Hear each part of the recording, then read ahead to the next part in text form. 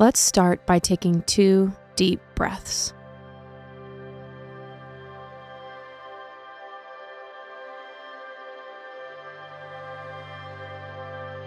Our scripture for today comes from the book of Matthew and the book of Romans. Matthew 1, verses 22 and 23. All this took place to fulfill what the Lord had said through the prophet. The virgin will conceive and give birth to a son, and they will call him Emmanuel, which means God with us. Romans 15, verse 13. May the God of hope fill you with all joy and peace as you trust in him, so that you may overflow with hope by the power of the Holy Spirit. Imagine Jesus saying to you, "Wait well by focusing on me." I know that waiting can be hard for you. From waiting for the right job to come along, to traffic jams, to long lines in the grocery store, waiting tries your patience.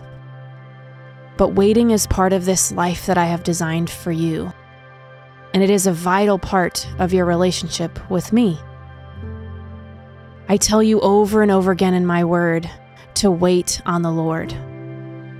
I want you to wait on me, listen to my words, and pay attention to my presence as you navigate life.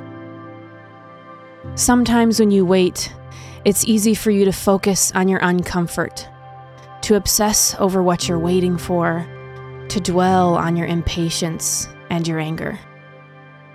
You can choose to see waiting as a massive inconvenience, a waste of your time, or you can see it as an opportunity to grow closer to me and closer to those around you.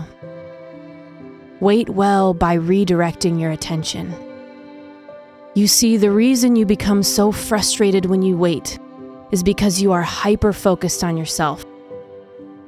The best remedy to combat this is to love others and to love me.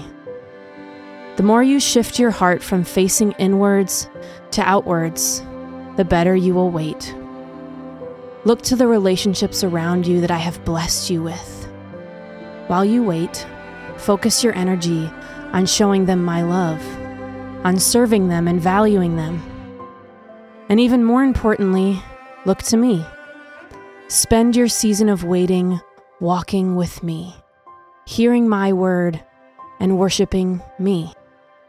And I will fill your heart with such joy and peace that you will forget you were even waiting in the first place. Grace and peace to you this Christmas.